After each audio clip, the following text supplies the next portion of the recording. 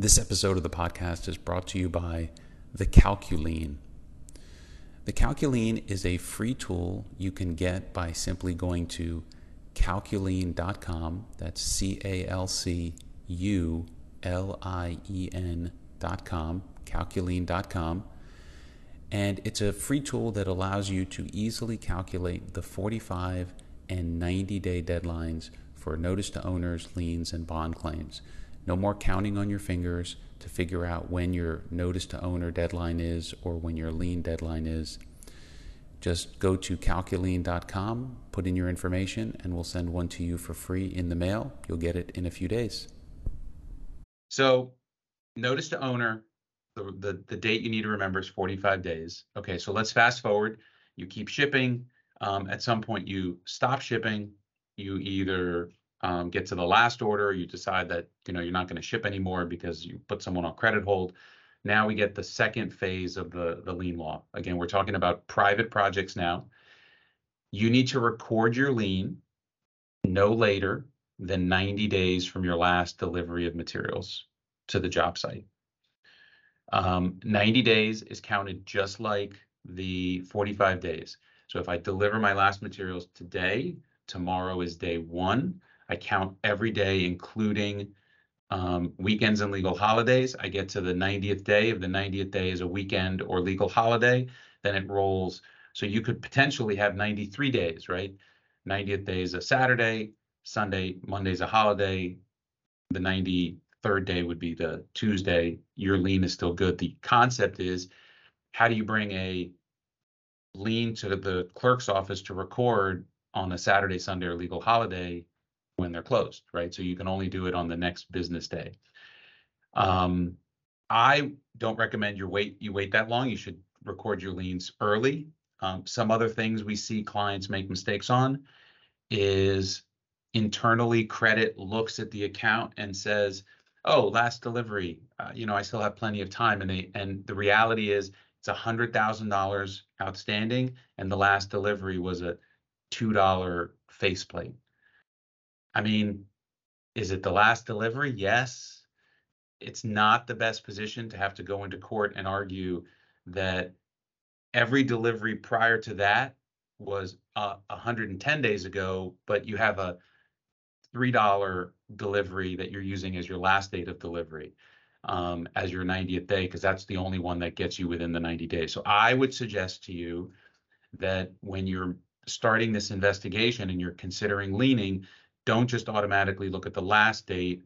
Look at the date, compare it to the amount, and try to find a more significant delivery as your true last work.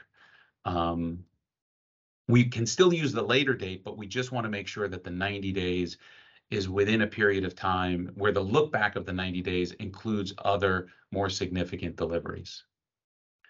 So counter pickups is another great thing to talk about. So you as a supplier have the benefit of a presumption that the product was incorporated into the job site, into the project, just because you delivered it to the job site. So the way the law works is if we can show that it was delivered to the job site, the assumption is it got used in the job site, unless the owner or contractor or someone can show that it wasn't used in the job site. So to take an example, right? You deliver product to the job site, and then they have photos or testimony of people taking the product you delivered, putting it into their trucks, and then taking it somewhere else. That would be a problem, because now we no longer have the benefit of that presumption, because now there's direct evidence showing that it was taken somewhere else. So don't think that you have lien rights just because you deliver to the job site. It just hardly ever challenged. Typically, when it gets to the job site, it typically gets incorporated. So be aware of that. So when you have counter pickups, how do you deal with counter pickups? So what we do when we have an account where we know that there were either significant counter pickups or the last component of delivery was in fact just counter pickups, and we need those counter pickups to make our 90 days, we want to play nice with our customer to get them to sign an affidavit that said, I got all these products, they were delivered to the job site, and I know they were incorporated because I incorporated them into the job site. So that's one of the things we can get, is what's called an affidavit of incorporation. We can get that early on before we file a lawsuit. We can get it at, if we need it in the lawsuit.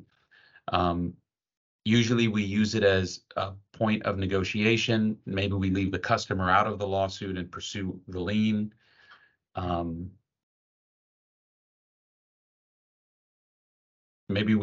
you guys all there?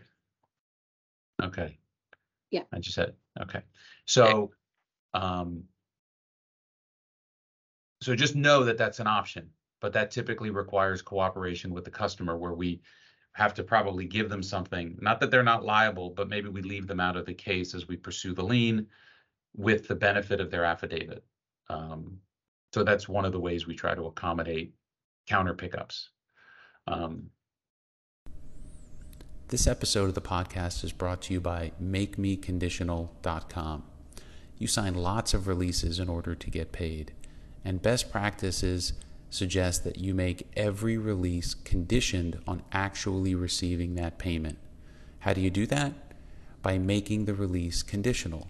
Now, some releases are conditional when they're given to you, but in my experience, most are not. So you can make them conditional by adding conditional language. You can do that by handwriting it in every single time, or you can go to MakeMeConditional.com, and we will provide for you for free a stamp that you can use that will stamp any release with conditional language so that you can simplify the process. So if you want your absolutely free Make Me Conditional stamp, just go to MakeMeConditional.com, fill in the information, and in a few days, you'll have your free stamp.